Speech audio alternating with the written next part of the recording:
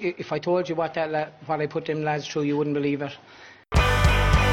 Hurling has to be the most difficult, eye-hurting sport I've ever witnessed.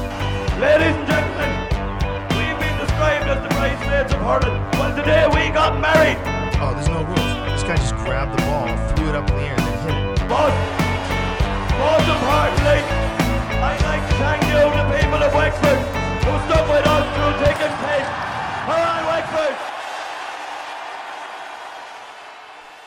Hello and welcome to episode 7 of the Hurling Podcast.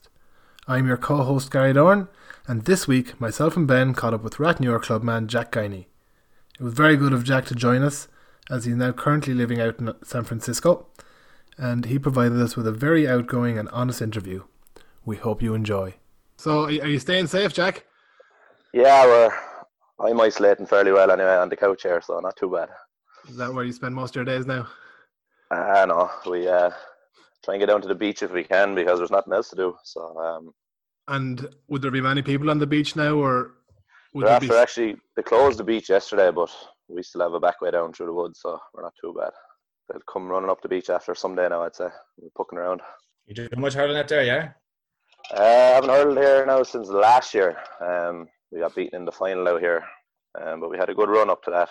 This year now, they don't know what's going to happen. They think there might be no championship at all. Whether it stays like that now, I don't know. But I doubt there'll be too many J1ers coming out anyway, so the teams won't be as strong. What is the setup out there? So there's 3 senior teams. Our team, we thought, was probably one of the strongest last year. We dominated the San Diego Sevens, won the Paddy's Cup, which would be all home-based guys that are living here. Probably won most games in the championship, bar one, I think.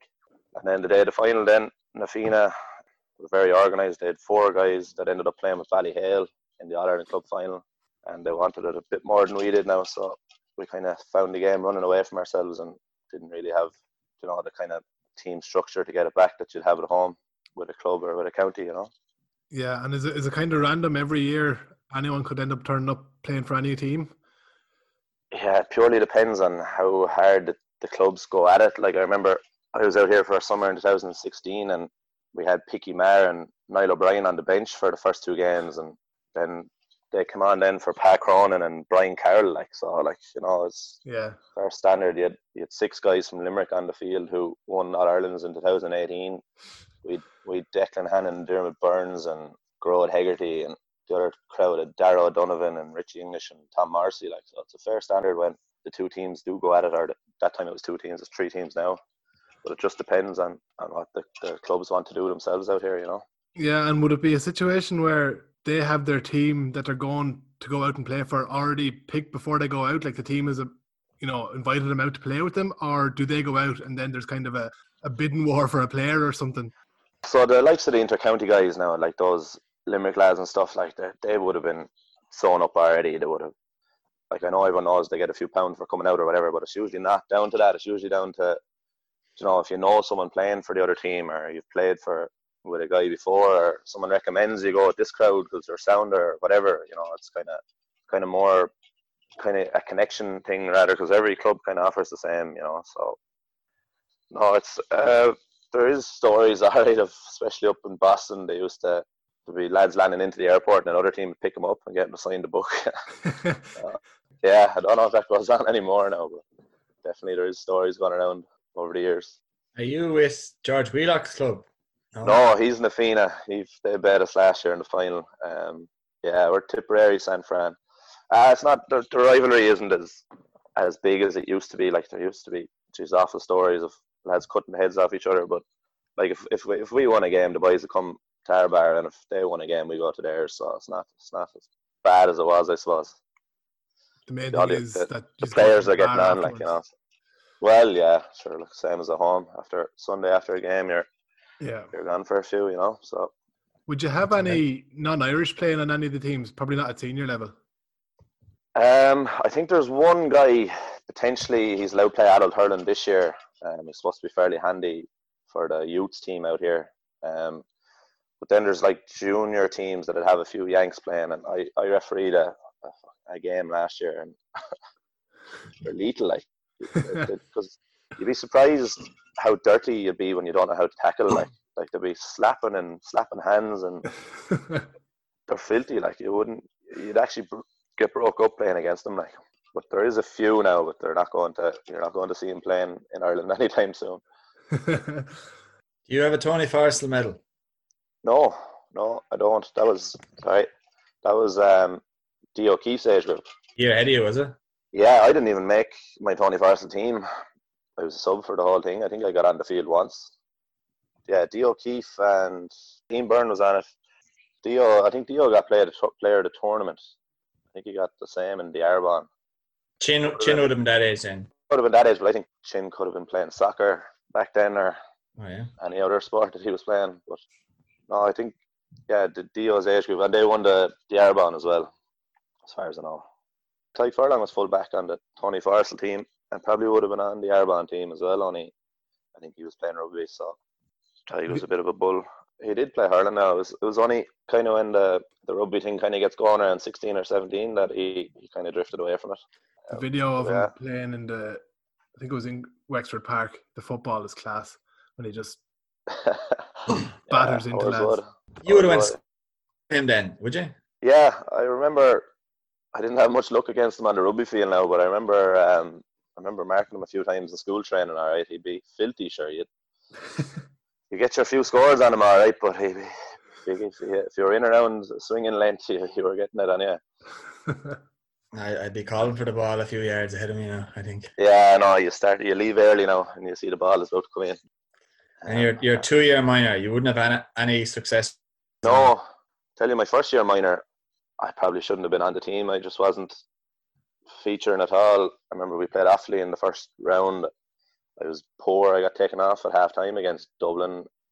I think the only reason I was on the team because I think I scored 6-6 in a trial or something one day in Oilgate. Who were you marking that day? I think Kevin Whelan from the Ans and maybe Conor Goff for a while as well, from Outert. I got in a real nice hurl that morning, and something just clicked. I don't know how it was. 6-6 wouldn't be bad now. Sure. The trial was open, but no, I never really kicked on to the team after that. And I remember the training we were doing those 2 years minor with Martin Story. We Paul Kinsella and Ollie Gogarty and Sean Collier. The training was savage. Like I think we nearly went into the senior setup in better shape than some of the seniors. Like it was savage training. Now they probably didn't time it too well. It was probably like all winter and then stopped, and probably lost a bit of conditioning that you had going into the hurling, but geez, it gave you an idea of what training was like. And Martin had you for both years. Yeah, Martin had us the 2 years. Yeah, I enjoyed playing under Martin. Now he give you a few tricks here and there, but the old meetings might go on a bit long. All right. He's a legend though, all the same. He's a hero. Would you have broken onto the Rathnure senior team in 2011? Or was it 2012? I remember you played against... You came on against us in Belfield. That was my debut, Gary. Was it, yeah? Yeah. I remember when you came on, I just couldn't understand how you didn't start. I think we had a minor... I think we had a minor game at Wexford the day before. As far as I can remember, because I remember my boots were still wet. That's just the thing that stood out for me. That's all I remember. So I presume I was playing the day before. Because normally you have the boots out of the bag. Were you 16 at the time? No, I would have been 17. I played a year intermediate first. Yeah. At the time, Rathnure were probably throwing guys up to senior a bit quick. They were playing a couple of games and then they'd find themselves on the bench. So the old lad put the foot down and said, "You're hurling intermediate for a year first." And I said, "Grand, no bother." Played the first couple of games junior B and then played junior and played intermediate for the year. He was full back and I was full forward. So nice to be able to play with the father. Yeah, that must have been nice. Yeah, I remember Rathnure used to have four adult teams. They had 5 at one stage actually. They had a junior C team. Yeah, I remember. I remember my first junior B game. We went down to play. I could have been junior now at this stage. Went down to play Banno, and I went down with the two Marcies, and they used to live up the road, and they gave me a lift to the game. I remember in the dressing room, Kieran Morrissey was colouring in these white boots with black permanent marker. Said he'd sent the wife to town to get a pair of boots, and she got him a pair of white ones. So I said, welcome to adult hurling to myself. But anyway. It was a tough. Looking at the minor there, you played Dublin. Was that the Dublin game you got taken off and where you were winning? Oh, I think. Oh, maybe that was the first year. Yeah, was that my first year minor or second? I know we played them in Wexford Park the second year.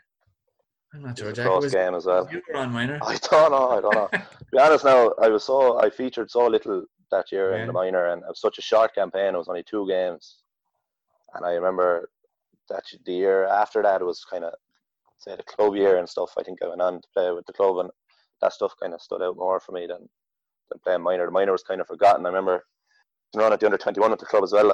I was playing full forward, and probably the best hurling I ever did, because the game plan was set around letting the ball into the full forward, and we got to a district final against Clabon, and then we got to the minor premier final that year as well. So probably most of my hurling done that year was for the club, And then the second year minor, we probably had a decent team to give the thing a rattle, but Dublin caught us in Wexford Park. I think it was late goal. Kieran Kilkenny, I think, scored a penalty. Dublin had a good team that time, Chris Crummy and Cormac Costello and lads like that. It was a good old game in the park. I think we lost by a point in the end. And then you were straight on the senior team then, pretty much, the next year. Yeah, Liam Dunn did a kind of a trial game thing. The games were recorded. I think Paul Dempsey ran the games. You were probably involved in them, Gary. I'd say. Yeah. Or up in Carnew, were they? Or up around there somewhere? There were some games in Cranford, and there was some games in Owlert, I think. And I remember I was the only lad from Radnor that had go into the thing, because the rest of them felt a little bit insulted that Liam Dunn didn't pick up the phone himself, which is fair enough, probably after hurling against him. But I had no bother going anyway. I had no any chance to get on the thing, So a few trials went all right, and I think I'd say you were with us that year. Gary, you were training down in Mick Kelly's gym down below in Wexford, and yeah, I got a few months in there. Yeah, my claim. I think you've the record for the piss test. I think. Oh Jesus, yeah. 91% or something. I think I'm putting that down to a Baraka boost that morning. That was down in Waterford. That's it. Yeah, that was it. 91%. He nearly blew the machine apart. So he did. I remember Liam Dunn came back in with the results, and he was going around. There was all the greens, and then there was a couple of oranges, and he just turned to me, and he pointed out the red mark on mine, and he goes, "Gary, this says that you should be dead." Yeah, no, I think the first year then, Walsh Cup was probably where I started hurling fairly all right, and then the league, I think we got to a relegation final the first year. We lost Antrim my first game up in Antrim, and then we ended up playing Laois in a relegation final. And banged in a few that day. Yeah, Paul Marcel always credit himself. It set me up a few times that day. All right. I remember PJ Nolan actually had an absolute dinger of a game that day. Probably the best game I ever seen him play. He was unreal. He was all over the place. Yeah, so that's the level we came in at, was relegation final in Division 2 of the league. So it's gone to a fair level now where the boys are at. Yeah, but that time, I honestly think the minors were nearly in better shape now. And obviously not everyone, you had your few animals to train, like Kieran Kenny and stuff. But I remember the first session we did below in White's gym, I was put on a squatting rack with Stephen Banville and Richie Keogh. I was fairly skinny as an 18, 90-year-old. There's no way I should have been able to squat with them lads, But and how did you do? Were you moving weights off the racks every set? I was able to stay in the set with them anyway, but Banville is a fair man to squat all right. But it's just Liam Dunn brought it up to a serious level from where it was, He did a lot of work in a few years with that team. Jerry Fitzpatrick was key to that as well. I suppose he was only for those guys, I don't think Wexford will be where they are now. 2013 obviously then was a bit of a change where you would have had involved in a few significant games. Yeah, I don't think we actually won any of them. Under 21 you managed to win. 21 was a big jump for us. The senior, we were knocking on doors all right, but we probably didn't have the conditioning to see out the game for 70 minutes. I think that was the key point after the season. We were talking about that with Andrew Shore there last week, where he reckons you would have won that game against Clare had Mossy Waters not got injured. Would you be of the same opinion? I think if we didn't beat them in the 70, we were going to struggle a bit later on in extra time. I mean, we had our chances. I think I hit the crossbar from a 21-metre free or a little bit further out, and there was another one saved. I just didn't think we were... You could tell that Clare had a lot more in them, and I think we weren't as organised as they were. And even if we had beaten them, I don't think we had... Maybe with a bit of momentum, you never know, but I think we would have struggled against Galway, and certainly against Limerick. Probably one of my most enjoyable years at Wexford, though. I think, you know, there wasn't much emphasis on structures and plans and stuff. It was kind of go out and win your home ball as best you can, and Team Dunn kind of brought a real passionate edge to some of the performances, which is probably all we had to fall back on, you know, but certainly an enjoyable year. You'd have to think if Lee had been playing that game against Clare, it might have changed the result a bit. I know he hurt his knee on the Wednesday night in the under-21 and didn't play. After kind of, like he came on against Dublin, I think, for Knocky Shock. After playing that game, he was kind of going hurling training a lot more and hurling football training a lot less. So his hurling was after improving, you know, even over those couple of weeks. So I think he would have had a big impact on that game. I don't know, it's hard to say. Would you have beaten him? Yeah, it was a last minute goal by yourself, actually.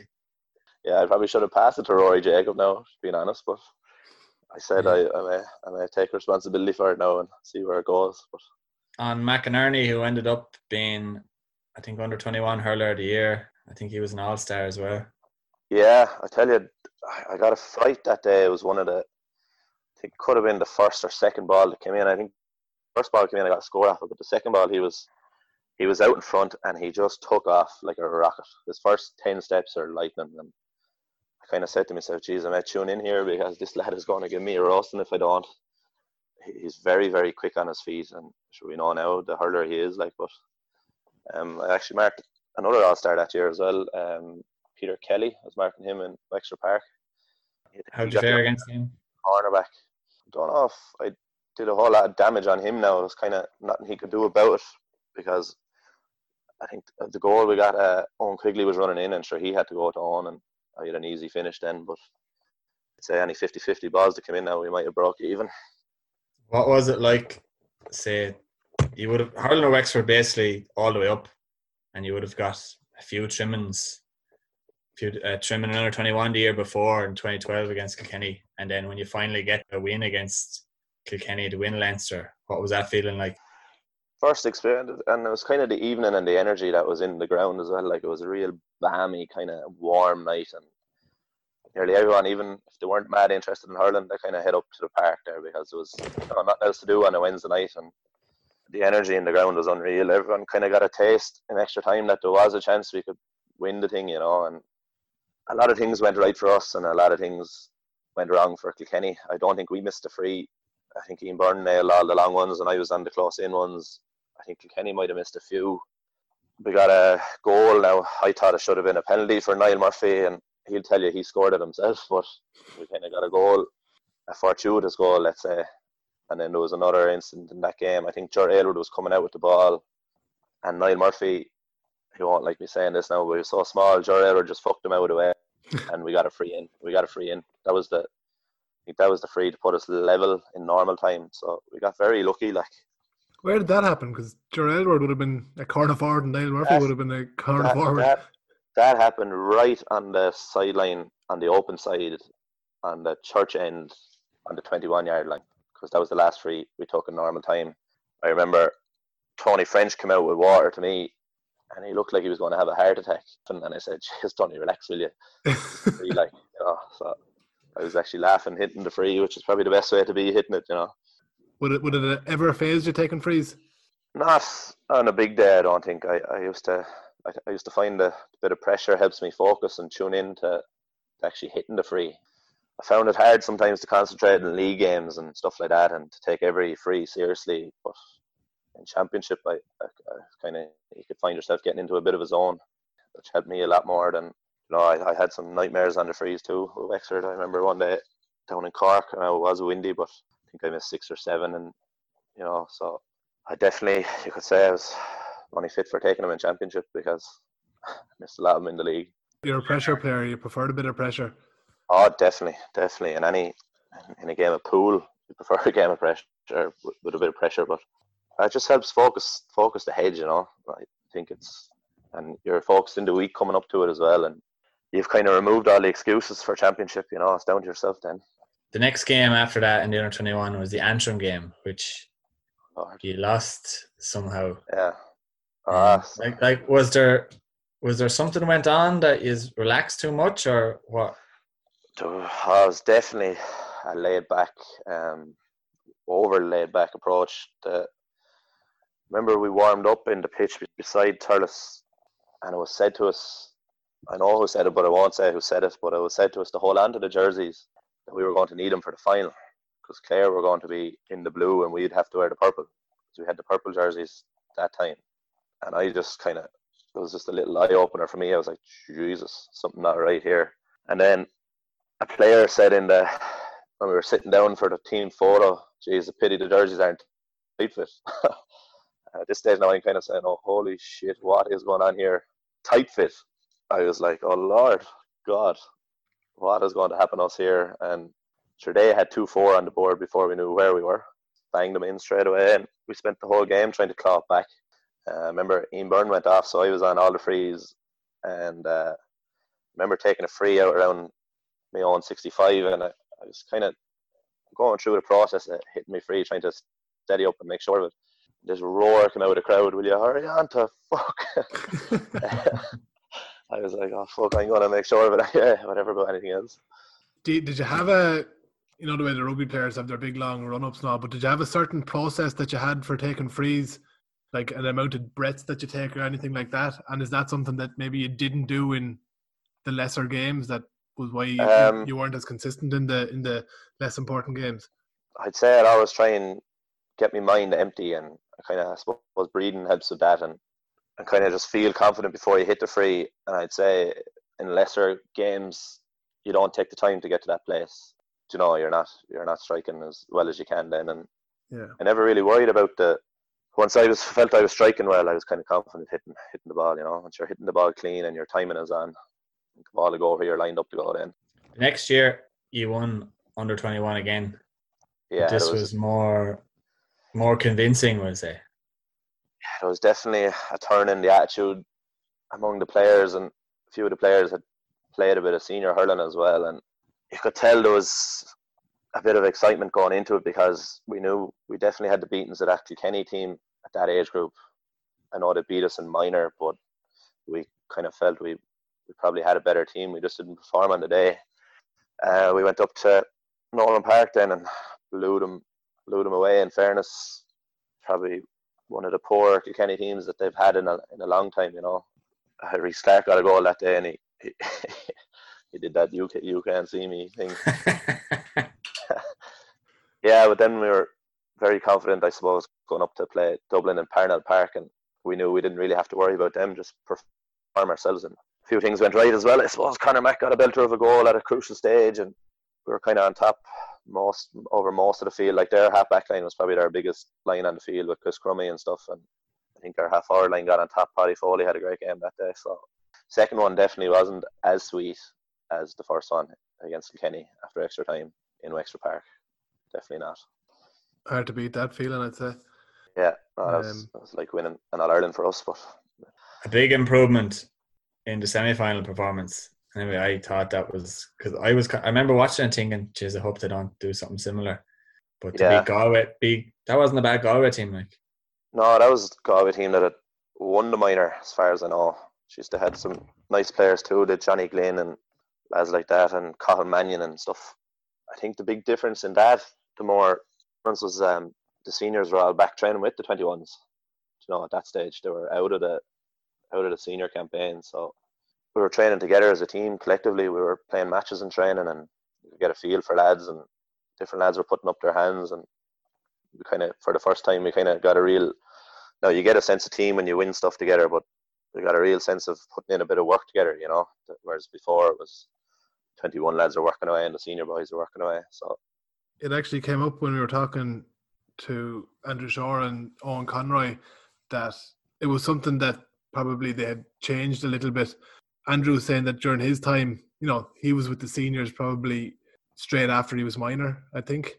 Yeah. And when they're with the seniors, they're not with under 21s, and it's hard to do both, and it's hard to be involved with the team. But they said that JJ Doyle, then when he came in, he brought a lot to it, a lot to the actual panel as well, and having the team feeling like a team.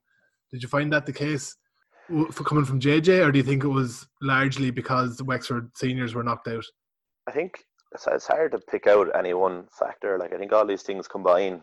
I mean, JJ was very influential over that group, but don't forget he got a lot of stick, say, for the loss to Clare and the way we set up that day. But I think you can have the best managers and stuff, but I really do think it has to come from the players. I think that's it. Like, if you look at that group, like, it was a fairly special group. Like, you had the Liam Ryans and the Conor Macks, and like, if you even go down to some of the lesser well-known names, like, they're still dominating pretty strongly in club hurling. Like, that was a good team, and there was a very competitive nature to a lot of the guys on that team.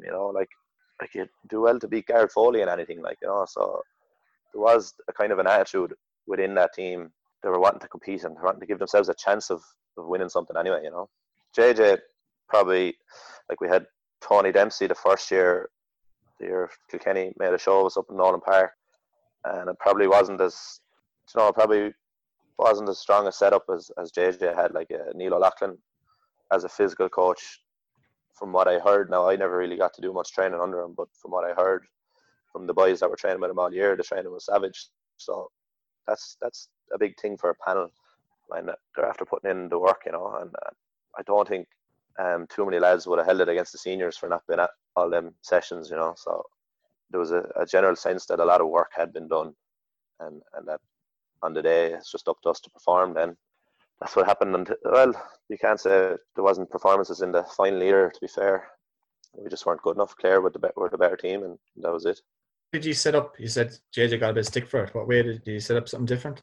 So Conor Graff stood in the full back line as a spare man for most of the game, and the game kind of bypassed him. So I guess there was stick for that. But look, it's very hard to make these calls.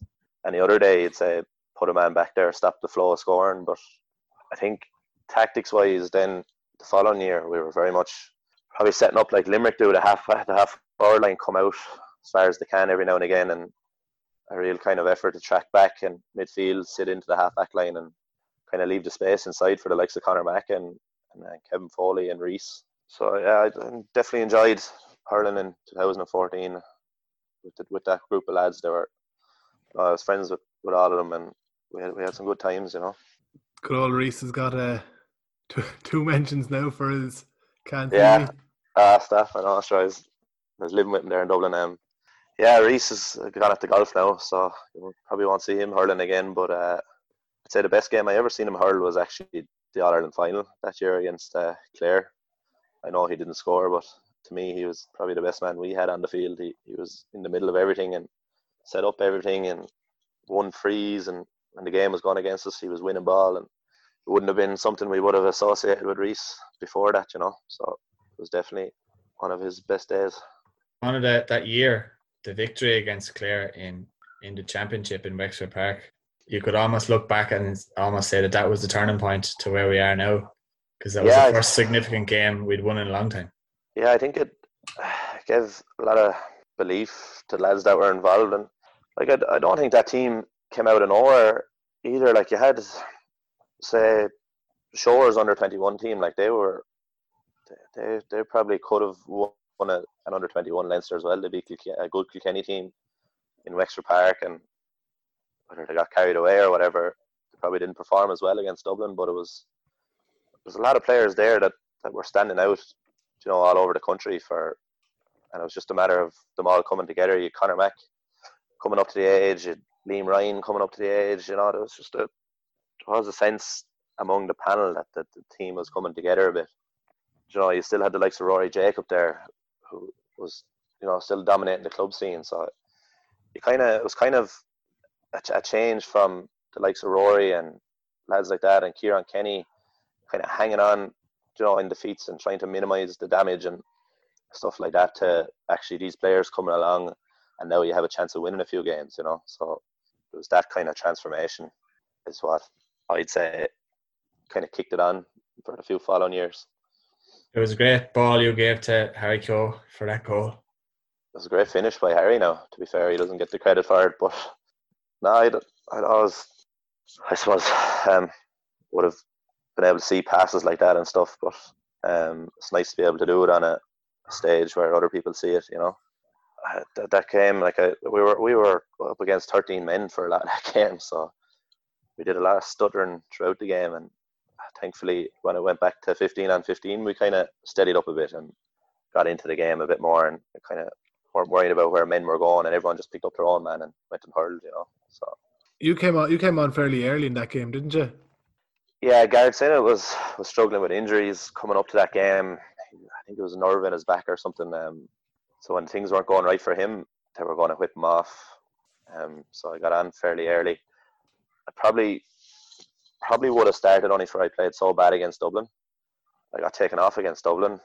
The game before that, I deserved to be on the bench, and there's no doubt about it. I was definitely glad to get on the field when I did. I knew I'd gotten a new hurl the night before off Albert Randall, and I knew I was going to be able to enjoy the hurling anyway. So I was keen to get on the field. I was mad to go. You seem to relish getting new hurls. I love it. A new hurl before a game. If it clicks, there's no better feeling. I'd say every game I've hurled well for Wexford, if you look at the hurl, it's probably fresh enough. So you took over the frees as well. Were you always going to be taking over the frees when you came on, or I think was Paul Morris on them beforehand, and was he going poorly on them, and was it difficult to take over the frees after coming on rather than starting? Well, look, I think I find it very unfair to a free taker to ask him to take frees for his county when he's not hitting them for his club, because you're competing against the likes of Joe Canning and TJ Reid and guys like that. That's where your stats are thrown up against, and if you're not hitting them all the time, I doubt anyone dare take a free off TJ Reid in Ballyhale, So it's a different dynamic. I think it was a very windy day in the park, and Paul had missed a few. But then again, Paul was only, he was only taking them because we had no one else to hit them really. And I know he's well able to hit them. Don't get me wrong, but it's very hard to hit them in a big pressure situation with a heave in Wexford Park when you don't really have a type to revert back to, But most of the frees I hit were against the wind, which kind of suit the way I hit them. I kind of put a bit of a backspin on them, so I don't know how well I would have went with the wind on them either. So lucky, I was happy with me hurl that day. Yeah, I'm just looking here. You scored 8 frees and Paul Morris got 4. And if he had missed a couple as well, Clare must have given away. I mean, they got 2 red cards, but they must have been giving away a lot of frees. They were doing a lot of fouling, all right, but Paul actually went off that day.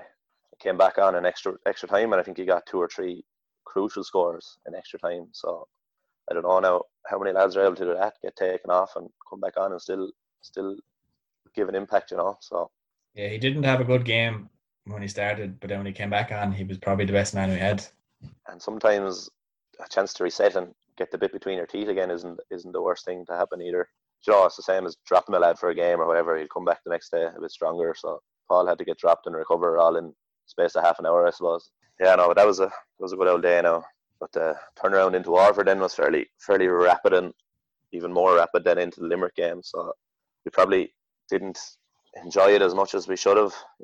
Then again, it's only a qualifier game at the same time. So what do you think was the reason for such a high against Clare, such another high against Waterford the week later, and then such a flat performance against Limerick? Well, I remember we spent a good bit of time the week of the Waterford game dissecting Waterford. I know Roy Jacob and Key Roster and David Redmond took a big part in that, in the players dissecting Waterford. And I mean, we'd been looking at Clare since the All-Ireland final. I know there was videos showed to us the first meeting of the season. We were given a video of the All-Ireland Clare final and told to pick out a few points, and so we were very, very familiar with the way Clare played. And then we tried to bring the same to the Waterford game, and the Limerick game just came too fast first. And I think Limerick were a lot better than we gave them credit for as well, and the hype might have got to a few guys. And I remember that was a lonely place to be in Thurles that day. I remember town end of Thurles, and I could hear a chant from the Wexford crowd up on the terrace saying the scoreboard is upside down. that was a bit of a kick in the hole for us now. All right, that Limerick team, they weren't too bad. We didn't give them I don't know why we didn't. I think we had played them in the league that year, and we'd so many wides. I think they ended up beating us, but we did hurl them off the park for about 40 minutes. So we probably had a cockiness going into that game that we didn't deserve to have. Limerick Championship are a different animal, and sure, they absolutely blitzed us in the first 20 minutes. We had no answer for it. Yeah, they weren't a bad team at all. No, there's a lot of players that ended up winning at Ireland, and even the guys that didn't feature in the Ireland, they were very seasoned players. Donald O'Grady and Gavin O'Mahony and Paul Brown, like them guys, they're serious hurlers for Limerick down through the years just because they didn't win their at Ireland. Yeah, I remember David Breen. I remember sitting in front of David Breen playing wing forward, and he was phenomenal. I think he gave us a bit of a nightmare that day, didn't he? He did. He went on to win his club All Ireland anyway, so he got something. They had a lot of guys, that were performing at a high level, and then any of the guys younger, they were dominating Fitzgibbons with UL and stuff. So we didn't give them the credit that they were due going into the game, and the respect probably that. Don't ask me why. What right did we have to disrespect Limerick? But the heads definitely weren't where they should have been going into that game, because we were way off the pace. Now, if you go back and look at the first 20 minutes, we had a lot of chances. We skimmed a couple of balls by the post for goals. I caught 2 pucks wide. If them little things had clicked, sometimes in games you find momentum going away from you when the other team are scoring and you're driving the ball wide, and very hard to claw that back. It's very hard to change that mindset if you haven't been in those situations a lot before, those intense championship situations, which we were only kind of getting used to. Yeah, it was a learning curve anyway, definitely. I think it was 2015, maybe it was 2016. You were, I don't know whether you were dropped or you left the panel, but in the quote when Liam Dunn was asked, he said, "I think we want Jack more than Jack wants us." Yeah. How did you feel about that comment? The whole thing been dragged through the media, full stop, was a bit of a sore point. No, what happened was, through the jigs and the reels, I ended up back in Mullingar after playing Westmeath in Mullingar. I ended up going out with a few of the college lads. I was hurling with DIT at the time, and Derek McNicholas and Robbie Greville and Tommy Doyle and all them lads were playing with DIT. Wasn't the plan to stay, but the plan ended up changing.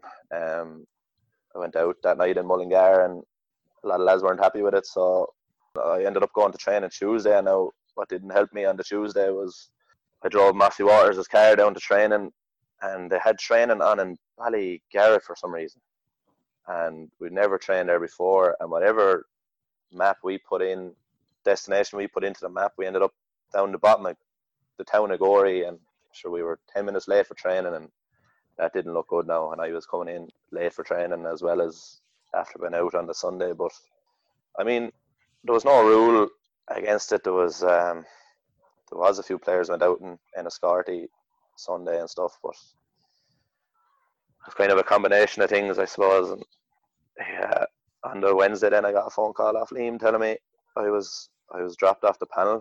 I couldn't really believe it, to be honest. I thought I might be dropped for the game, fair enough, but I was dropped off the panel, and I think we were playing Ferns.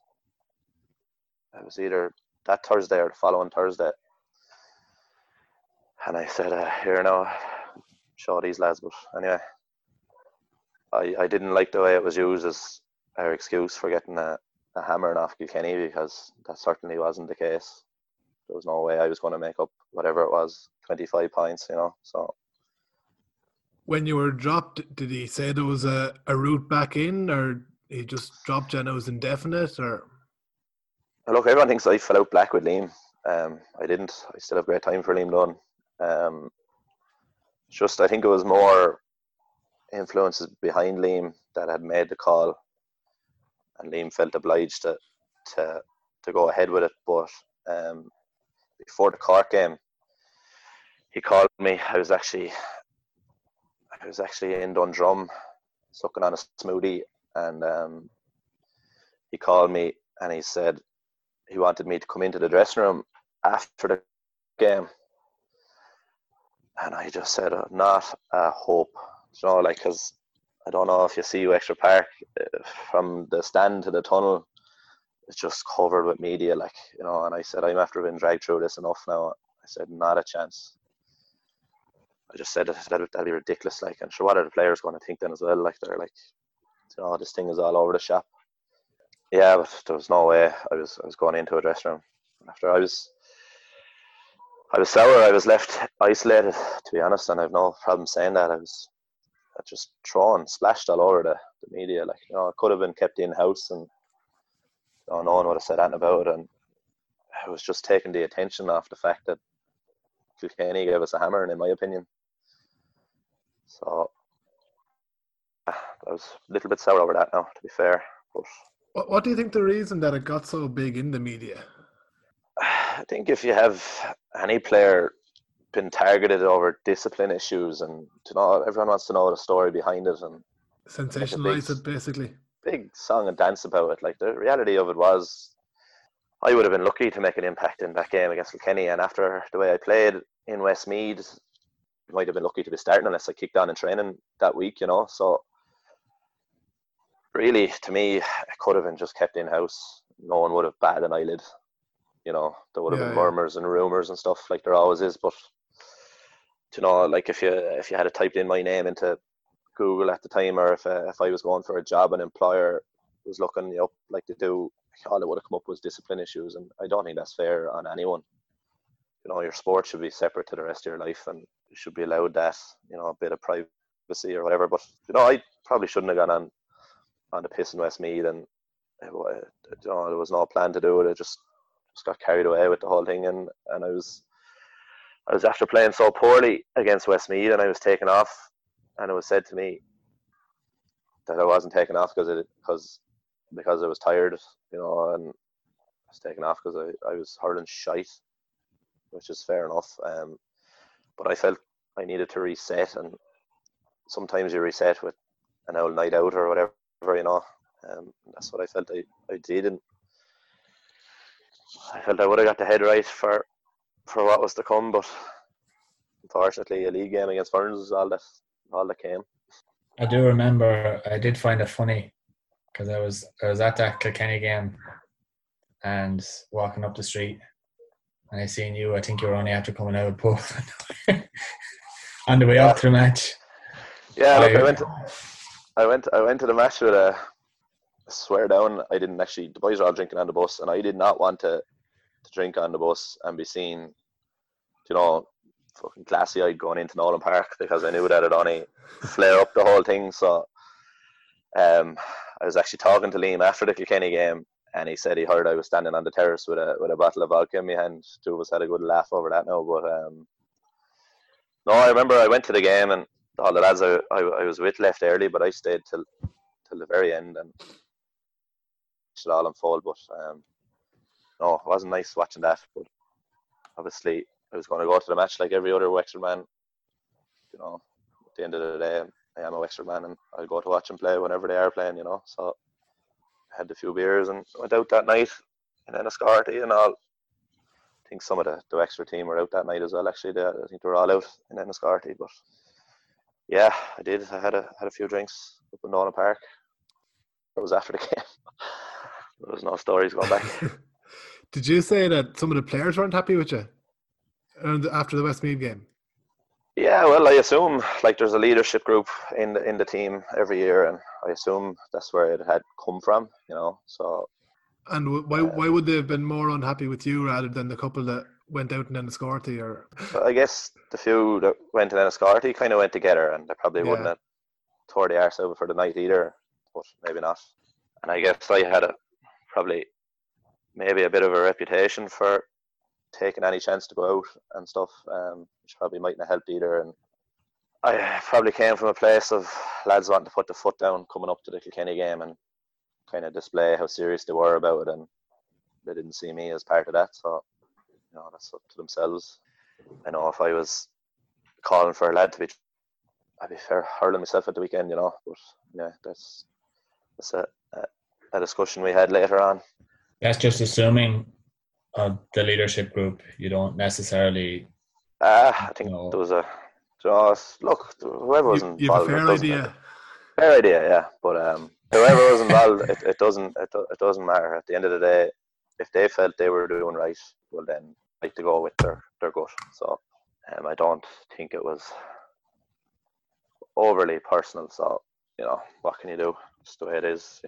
Nothing came of the season anyway. I don't think as a panel we were in a good enough place to be calling out anyone for things like that. Probably would have been better off focusing on everyone's own performance, But look, we were learning as we go. He did come back then. I came back for the winter training in 2016. I was hurling with the college, and to be honest, I just wasn't enjoying it at that point. I kind of lost the love for it a little bit. Still kind of harbouring that, been dragged through the media and stuff as well. And to be honest, my father got a bit of a doing. He got sacked out of a job down in Wexford Park for not getting rid of his own staff, and I was a bit sore over that, to be honest. And I was sore that no one stood up about it. I remember at the time I had called straight away when the mother told me what had happened. I called JJ Doyle and told him I wouldn't be hurling that year. I think it was 2014, I think. And I called Liam Dunn and I told him I wouldn't be hurling because it was wrong what they did to the man, and I couldn't say anything about it because it was an ongoing court case at the time. But I have no problem talking about it now. Like that under-21 team that won 3 under-21 Leinsters came from a lot of good coaching. Like we had, whether they were the perfect coaches or not, it doesn't really matter. It was their enthusiasm for the game and what they brought to the young lads. Like I remember we had Joe Kearns and Kevin Kennedy up along most of the way, and them guys were brilliant to us, and the love and passion that they brought to us was unbelievable. I remember when we were minor, George O'Connor was in around, and the old lad was asked to get rid of all these guys, and he just wouldn't do it, so they got rid of him. So he had to go to the courts to clear his name, and I was sour that the Wexford GA let this happen to a man who gave 13 years hurling to get a fucking championship start, and then went and left a job in IT management job in PwC to go and take a job paying so he could do his bit for Wexford. I was definitely sore over that, and the idea of going down training and not enjoying the training at the time, and then that going on in the back of my head as well, I just pulled the plug. I said, here, this is not for me. I'll end up getting dropped again later in the year for some misdemeanor. So I said, here, better off, call it a day. That's how it went in 2016, pretty much.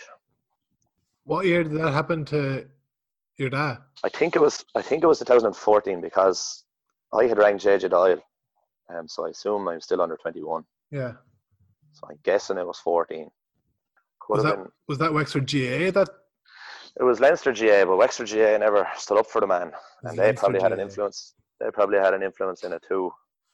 Obviously, they have a say in one of their own getting the chop, but like they left them.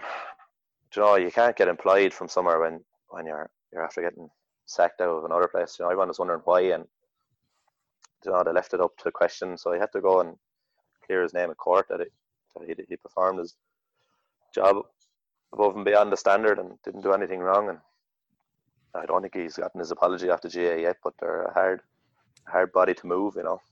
Dave was with us I was with the Wexford Intermediates when we won the Leinster and got to the All-Ireland final against Cork in 2014, and Dave was with us for that. Yeah, he's the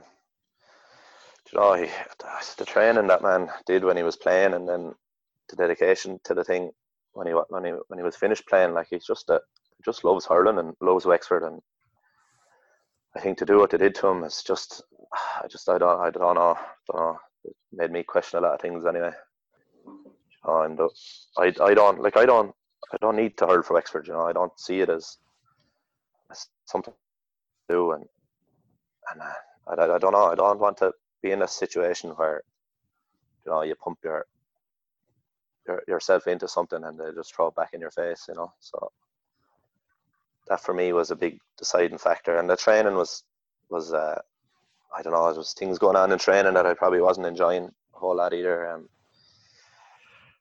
Lads were niggling on things that maybe we should have been focusing on bigger things, but things like, I don't know, you're stretching your right leg and the rest of the lads are stretching their left leg and they get onto you for it. And I'm kind of like, who gives a shit, like, you know. But it was a combination of things, and my head wasn't where it should have been to be in that camp, and I just thought it best to pull away. That was it. And was that the last time then you were in? I was back with Davey then, 2017. Tompkins was, yeah, solid.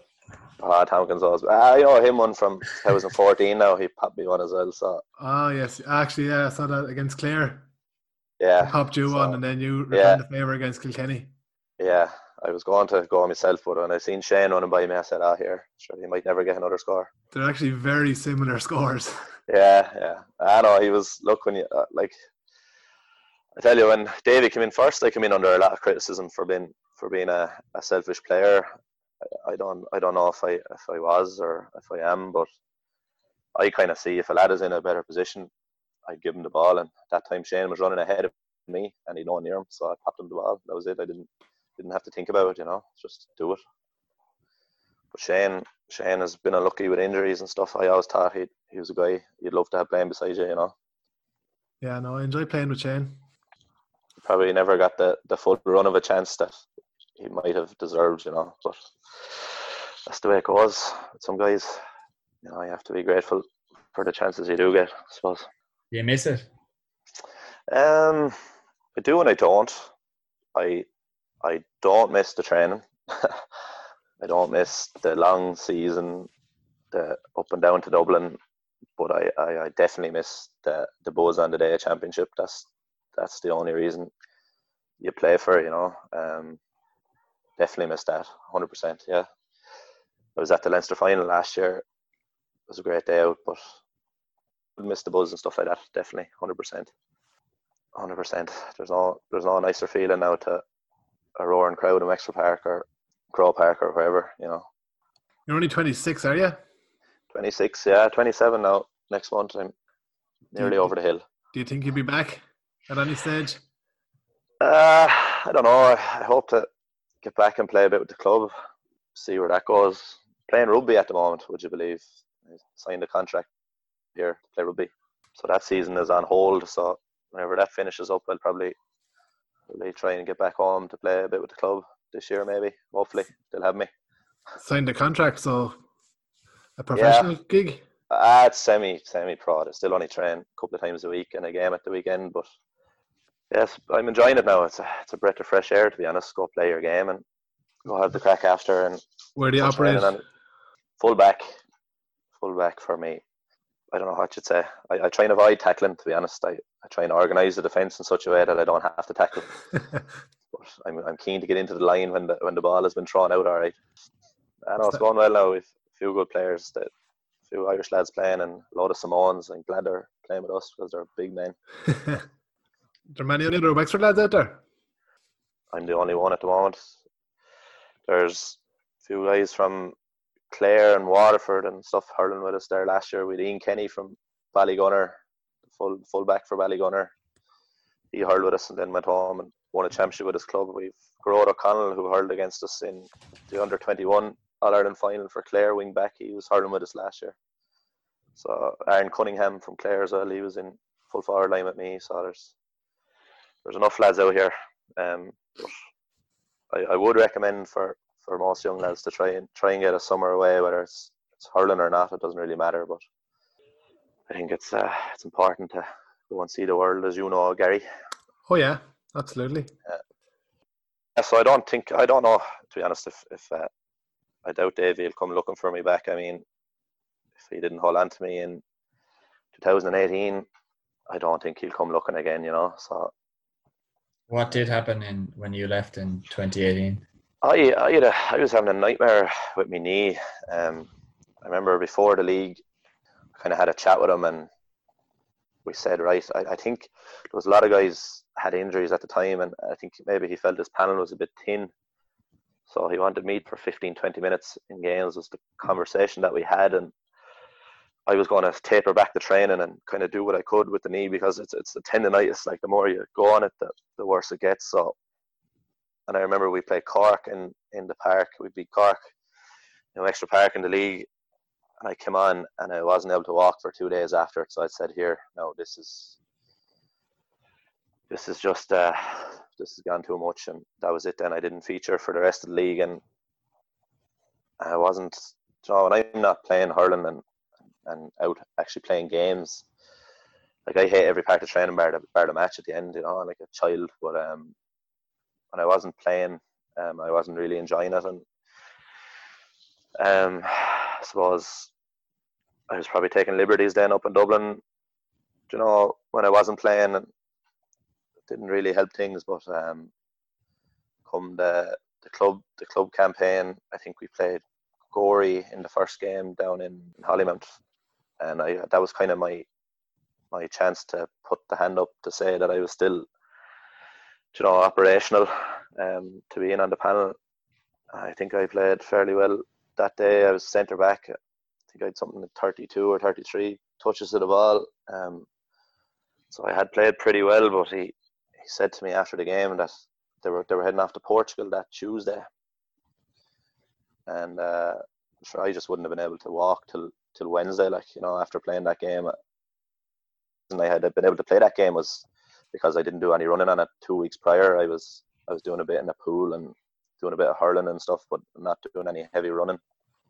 But you're not going to get away with that at inter-county level. So, like, they go to Portugal and they train 3 or 4 times a day, and I would have been lucky to make 3 or 4 sessions, I'd say. So I said it to him, do I think I'd be an option off the bench for 15 or 20 minutes? And he said, no, it has to be all or nothing. I said, well, that's fair enough.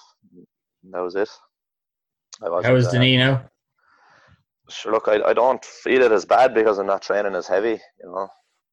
Coming to the end of the season last year out here, I probably had to put a little bit of tape around the tendon, all right, but that was it.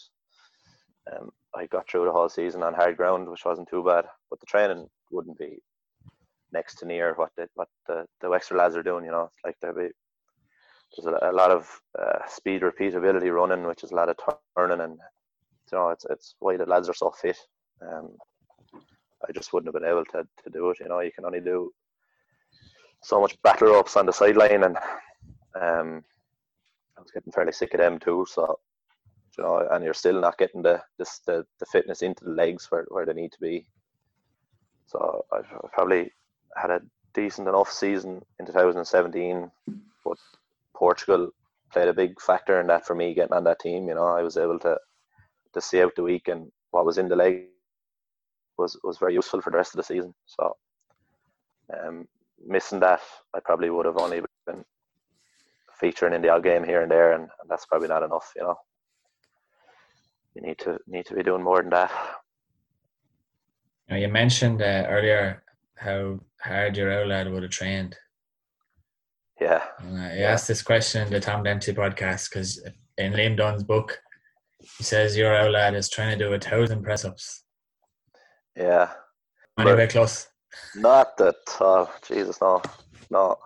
I used to, when I was very young, like 6 or 7 or whatever, I go into the parents' bedroom and the old lad would be doing press-ups in the morning, and I'd sit up on his back and he'd do them, like, so yeah. No, it was a different type of training back then, though. I wasn't probably as smart at training.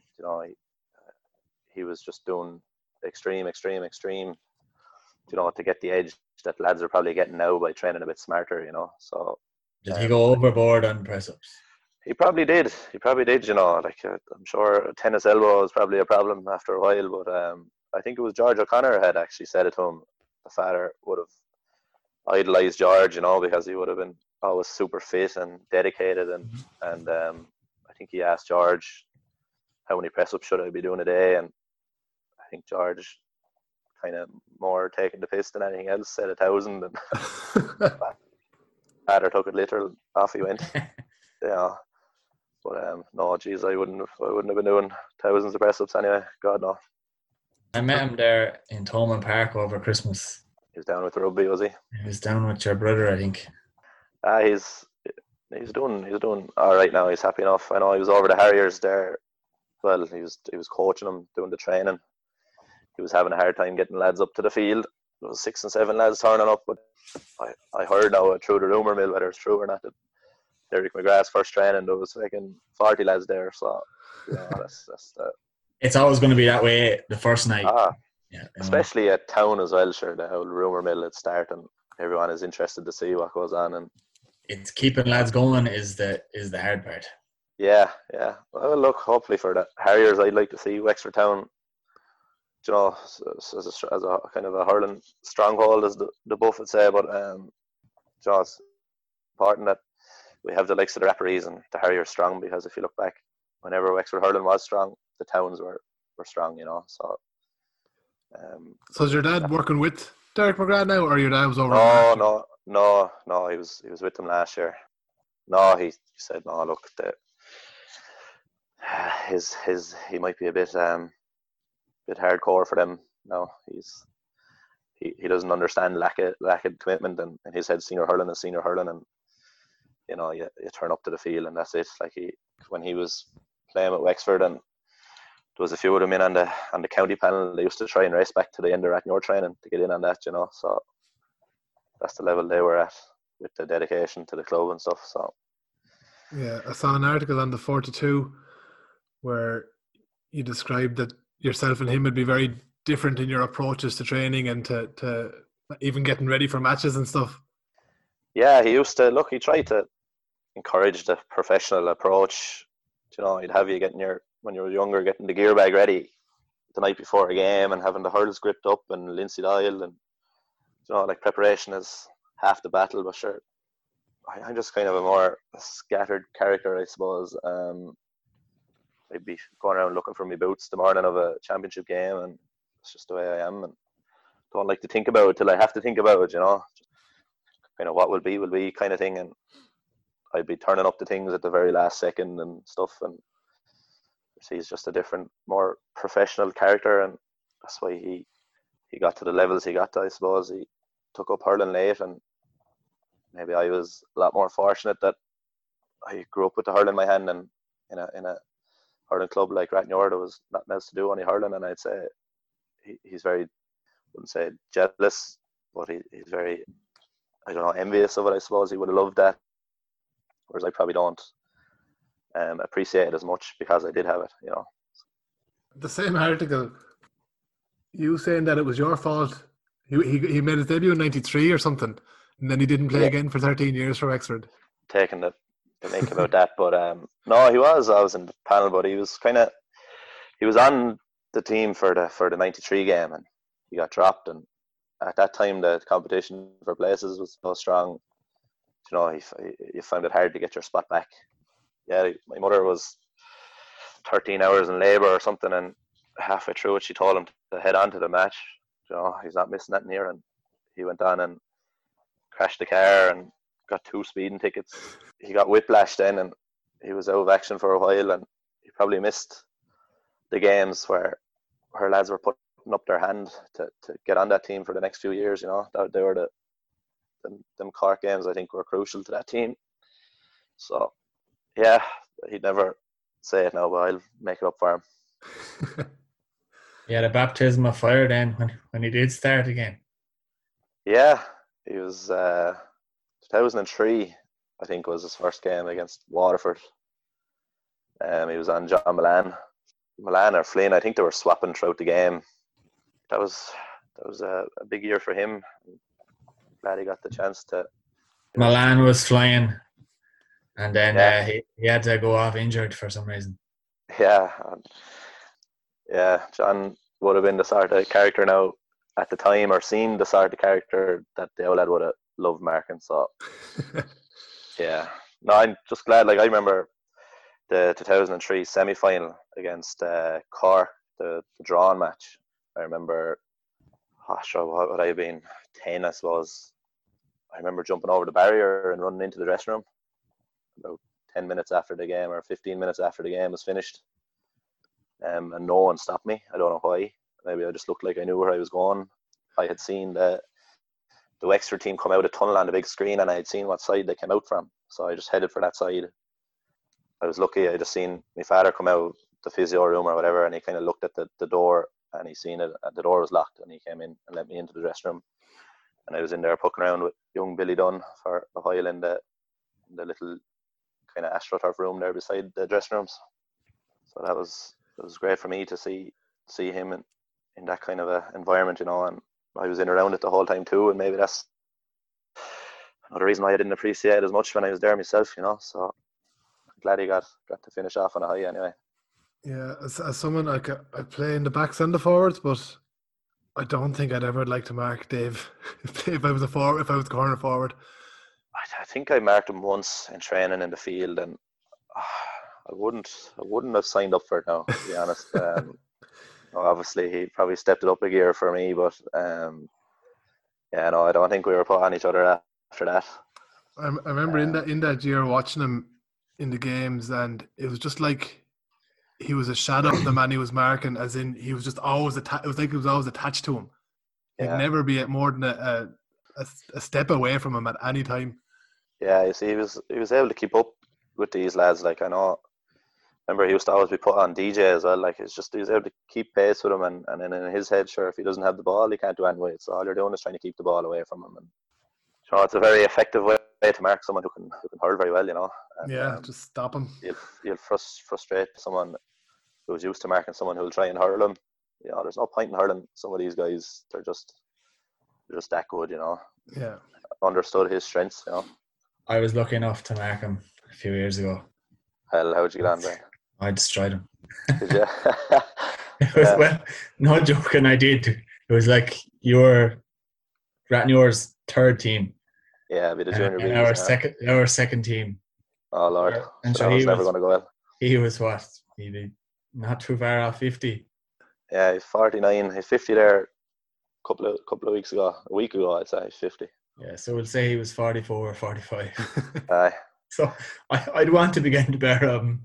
Yeah, he was saying there he spent 13 years hurling with Wexford before he had a good year, and then he won his last championship for Rathnure after 13 years hurling senior for Rathnure in 2006. He's 13 years going down in the grades this year, and they won the Junior B. So 13 years seems to be his lucky thing. Was he hurling? He was hurling, yeah. He was cornerback, fullback. I think it was. The lads wouldn't hurl unless he was fullback, so I think he could have been cornerback. At 49? Yeah, 49, yeah. They went on to, I know some crowd in Limerick sponsored the All-Ireland series. I think they went on and they met Ballyboden. So Ballyboden had all their probably senior footballers coming down, or intermediate footballers coming down to play junior B hurling, and they blew them out of the water. But there's a fair team of senior hurling medals on it now. They had Nigel Higgins and Colin Byrne and Benny Leary was playing, and sure, it's good to see that the lads went down the grades, you know. The press-ups work anyway. Press-ups work, yeah. Still flared me yet, but there's a great video of him singing Cuchullin's Son on, I think I saw from Decky Barn sharing it, but I think that was at the All-Ireland series, alright, they played. But I think the idea was the Limerick crowd invite these teams down and treat them to a bit of crack, and it's good for lads to have that when they're finishing off the career. I know you're talking about the 5th adult hurling team in Rathnure. I know the father set up that 5th team, junior C team, as purely a social outlet for lads, you know, to go train once or twice a week and go play the game at the weekend and have your few pints. And it's a great way for lads to finish up their career, you know. Yeah, it's kind of, I mean, it's part of what it should be all about. I know out in China, our Gaelic football team in Shenzhen, like, it'll be a mix of Irish and then a lot of people from every other country. But the idea is you train on a Friday night and you go for pints afterwards all together. The big tournaments are, like, it could be the All China games would be a day tournament on a Saturday, and then you're out that night with all the different teams from all around.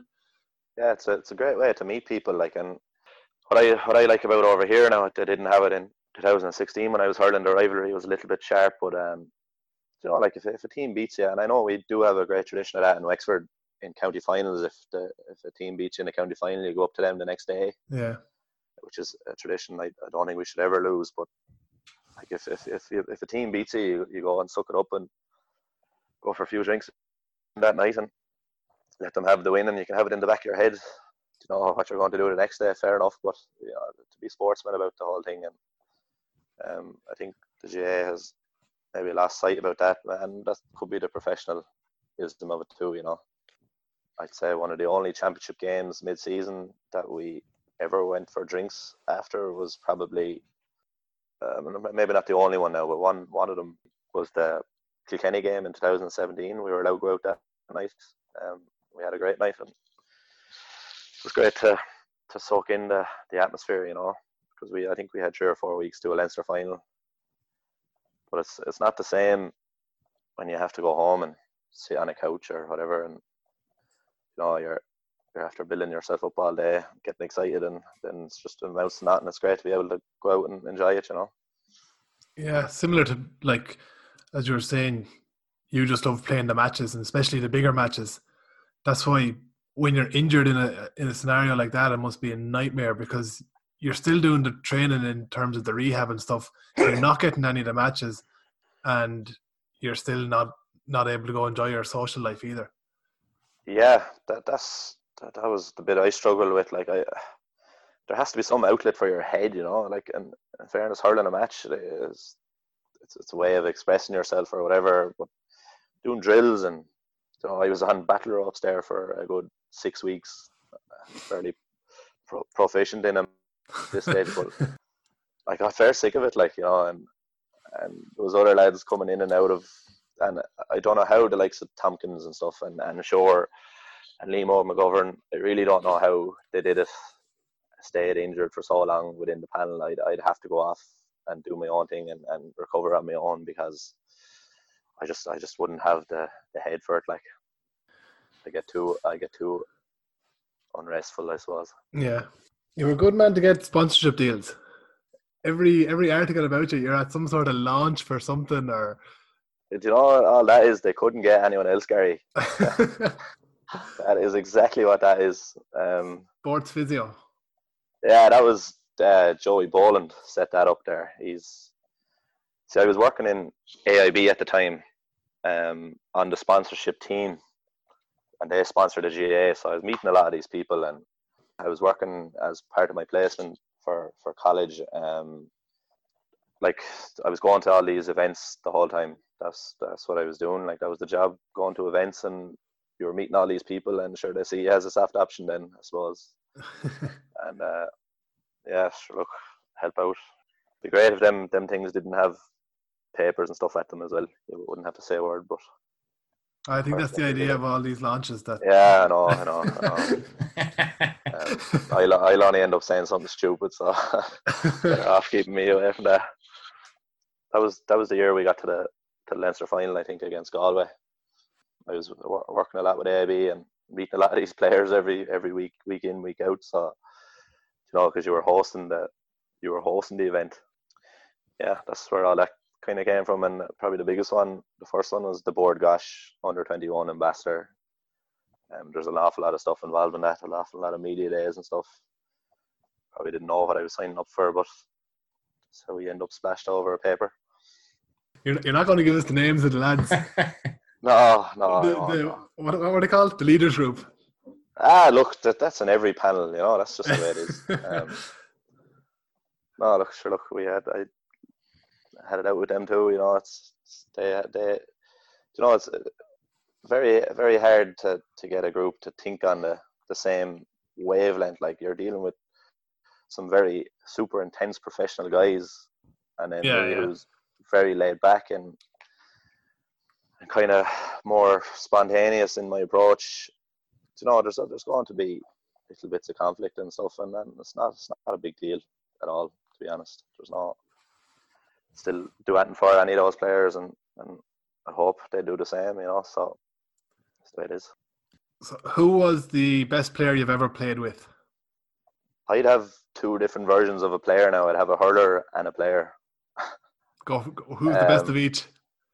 The best hurler, skill-wise, I ever poked around with was probably Diarmuid Ling. I remember in 2013, I think he finished up in 2012, but in 2013 he was over in Chicago on a Super 11s.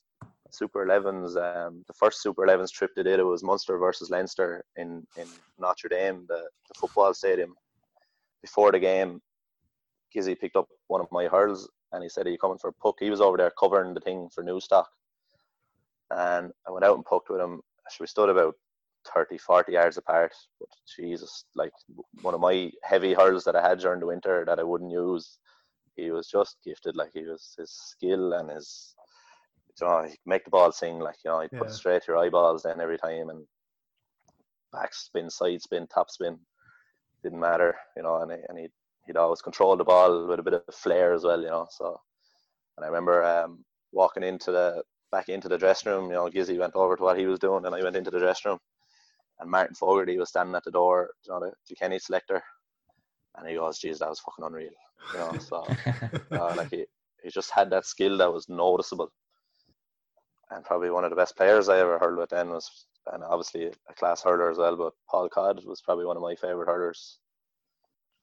Make it look simple, and he just had a flair and an ignorance about him that was hard matched, and he always stood up on a big day as well. I remember they were playing the Duffrey in Belfield. I'm not sure if the score was level or we were down a point. I wasn't hurling now, I was only a chap, but Paul was taking a free well deep into his own half, and the Duffrey crowd started roaring, like the big huge rivalry between the Duffrey and Rathnure, and Duffrey crowd started roaring, "I bring it back." So I picked up the ball and marched about 15 yards back, dropped the ball, barely looked at the post, and whipped it over the bar and gave the fist in to the crowd. Like, it's just that one always stood out in my mind. I always idolised him. He'd just keep it simple and he'd say what's on his mind. And I think his last game, Ben, was against Ferns. Was it? He scored 3-3. Was that his last game? I think that was his last senior game. Yeah. Yeah, and always. He was probably a bit unfit, we'll say, and he still managed to get 3-3. I think he had come back in late in the season. I don't think he'd done. Now, he'd train away on his own if he knew he was going back hurling, but I don't think he'd done the extent of training that everyone else had done. But I think he scored 3-3 that day. So, definitely got 3 goals anyway. Yeah, I used to love hurling with him, and Robbie Codd was an absolute dream to hurl beside. It's just his hurling brain, like, it's just a jump ahead of everyone else's. Like, he'd dummy a hand pass and he'd fool your man to come back towards him after him dummying it, and then he'd give it. Like, he just the genius. And that was all natural, So. And just so everyone knows, he was marking Eddie Walsh when he got that 3-3. Is that it? Right, Eddie loved that one, I'd say. They're the lads I would have, like, I kind of, Father would be the sort of lad that, I know lots of other people kind of pick out, the hurler was everything, the athleticism, the speed, the focus, the drive. I just had a pure soft spot for natural hurlers, and that's what I used to idolise over. Like Paul Flynn from Waterford was another one. I used to love watching him play. They're the kind of lads I liked watching hurling, but I know they're not always the most effective. Who's the toughest marker you've ever had?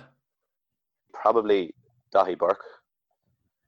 2017 against Galway in the Leinster final. I wasn't prepared for what Dahi brought, to be honest. His physicality and his pace and his hurling and his timing of giving you his physicality, it was just spot on. Like, it's only kind of afterwards watching John Conlon mark him in I think it was the semi-final, was it 2018? I kind of saw that's how you mark him. Like, you really have to be fit and strong and fast enough to shove him one way and run the other way, and then have a quality ball coming in. I think that's the only way you could mark that man. But outside of that, then probably my debut against Offaly, I was marking David Kenny in the championship. I think he was coming right towards the end of his time, but he would have been a well-known name in Fitzgibbon circles because he was hurling in UCD at the time. I think he won a Fitzgibbon with UCD. Well, not at the time when I was marking him, but beforehand. But I found him very physical as well. I don't have too many lads catch a ball over me, but he certainly did that day.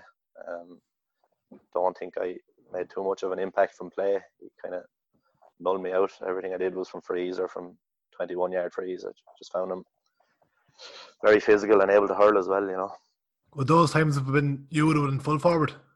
Yeah, full forward, yeah. It's full forward on Dahi, yeah. Would you have preferred full forward, or? I prefer full forward when the ball is coming in, Gary. If it's not coming in, I have no interest in being in there. Yeah. If the ball is coming in, it's a dream of a position. But I don't know, with the sweeper and things, it's not probably the position it was in a Wexford team now, you know. Yeah, so they're the two lads. I'd say in the county, James Breen used to torment me in training. I remember 2016, it was early on in the league. Liam Dunn was on the whistle. Breen was getting away with murder. He was fouling me every time, and I was just getting sick of it. And I said, Breen, if you foul me one more time, I'm going to break this hurl across your shins. I said, I love this hurl, but I will break it across you.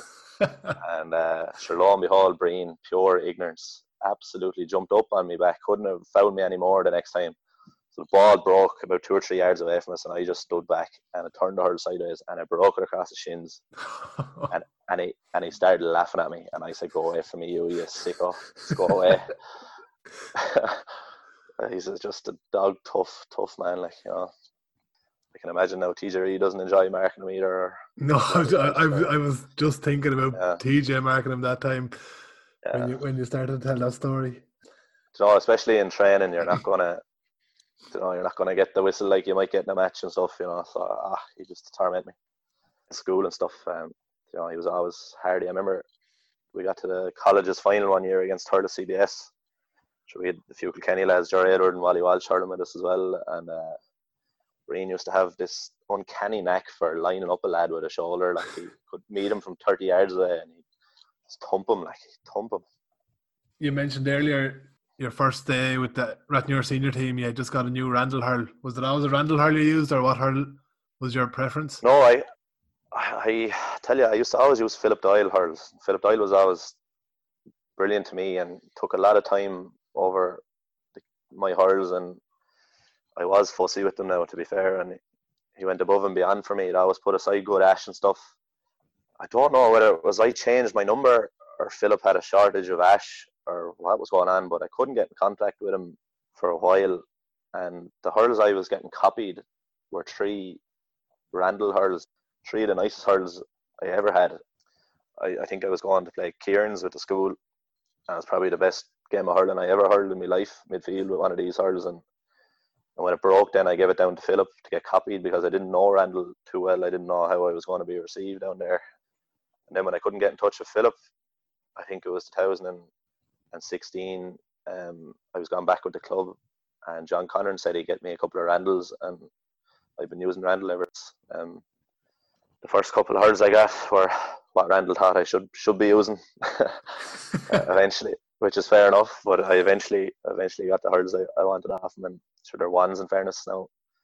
I never really reconnected with Philip, but geez, I couldn't say a bad word about him. You know, he really did look after me, and he looks after a lot of the lads very well too.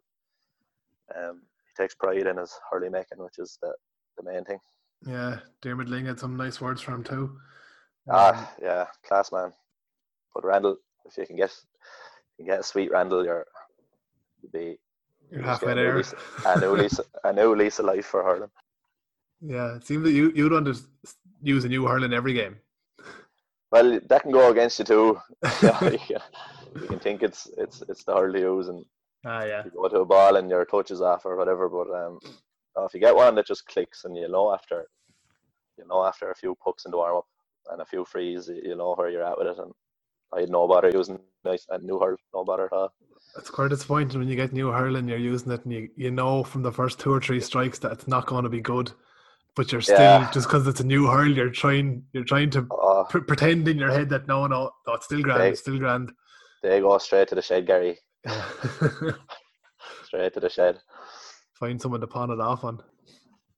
Just TG Carr throwing up the old 90s games and 80s games and stuff. It's good, isn't it? There is some fucking change. They're all raving about Keane Lynch and the flick cracks. Troy was doing it back before anyone. He doing it on the run. He was probably was, yeah. The ball up to himself. Jack Cusher's whack on Joe Airty going through. Oh, one whack.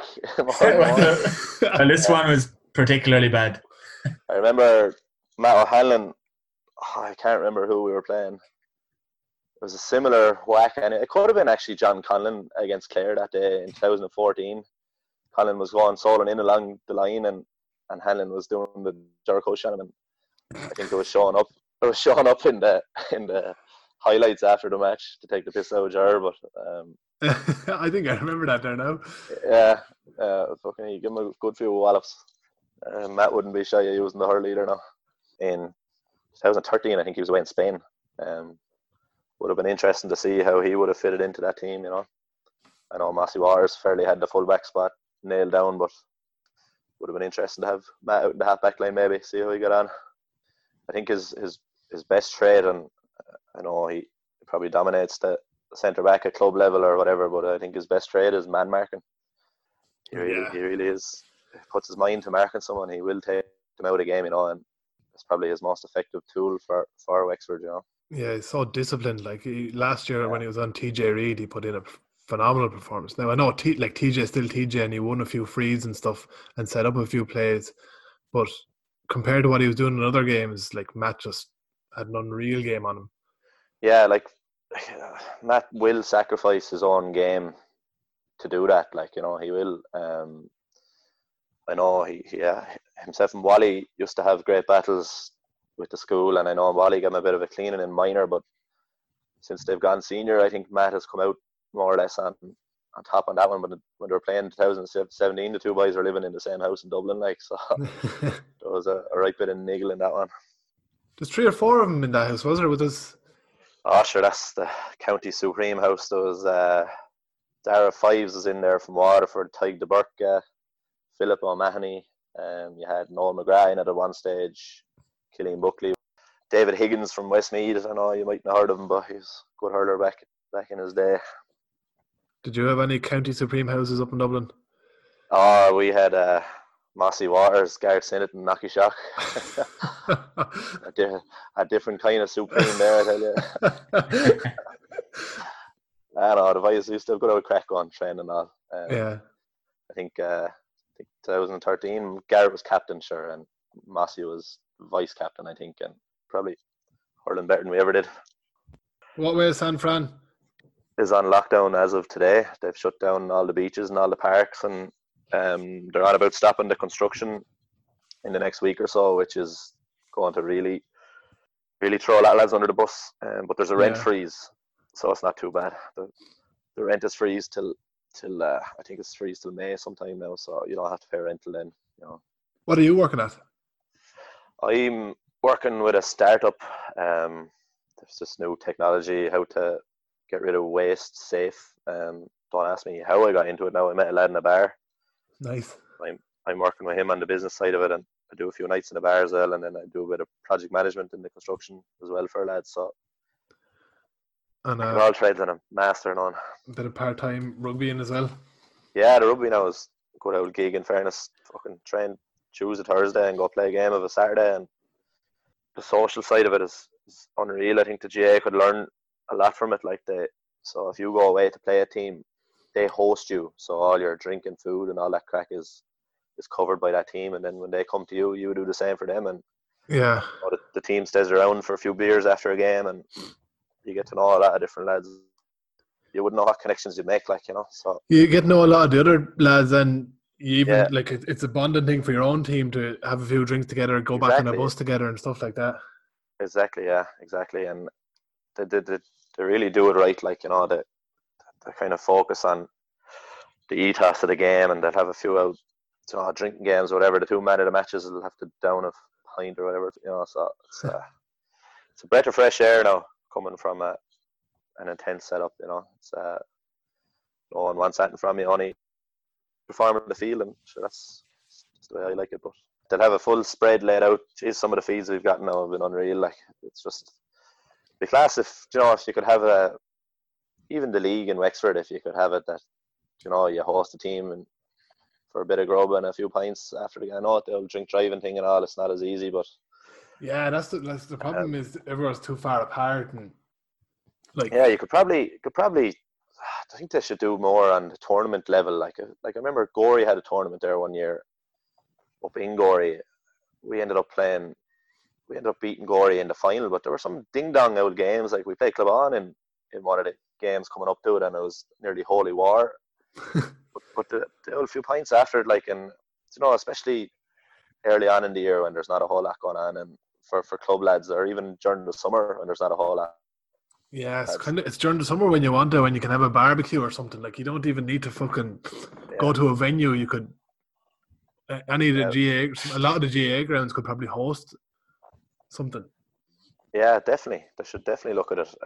Invite clubs from other counties and stuff as well. Like, it keeps the standard up then within your own county. Like, I remember Raniora used to always go to the 11s or whatever it was, 13 aside or 11 aside in Carlow, and 7s as well. Yeah, but like, I think I got a higher standard of hurling out here at home last summer than I would have at home at my club, because we were playing championship games every couple of weekends or every weekend really, and it's championship is championship, like it is senior club hurling standard here, if not maybe a little bit higher depending on who you're marking.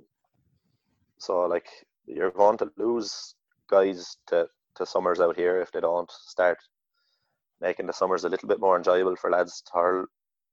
Who doesn't want to be hurling in the middle of the summer? Like, Yeah, I know.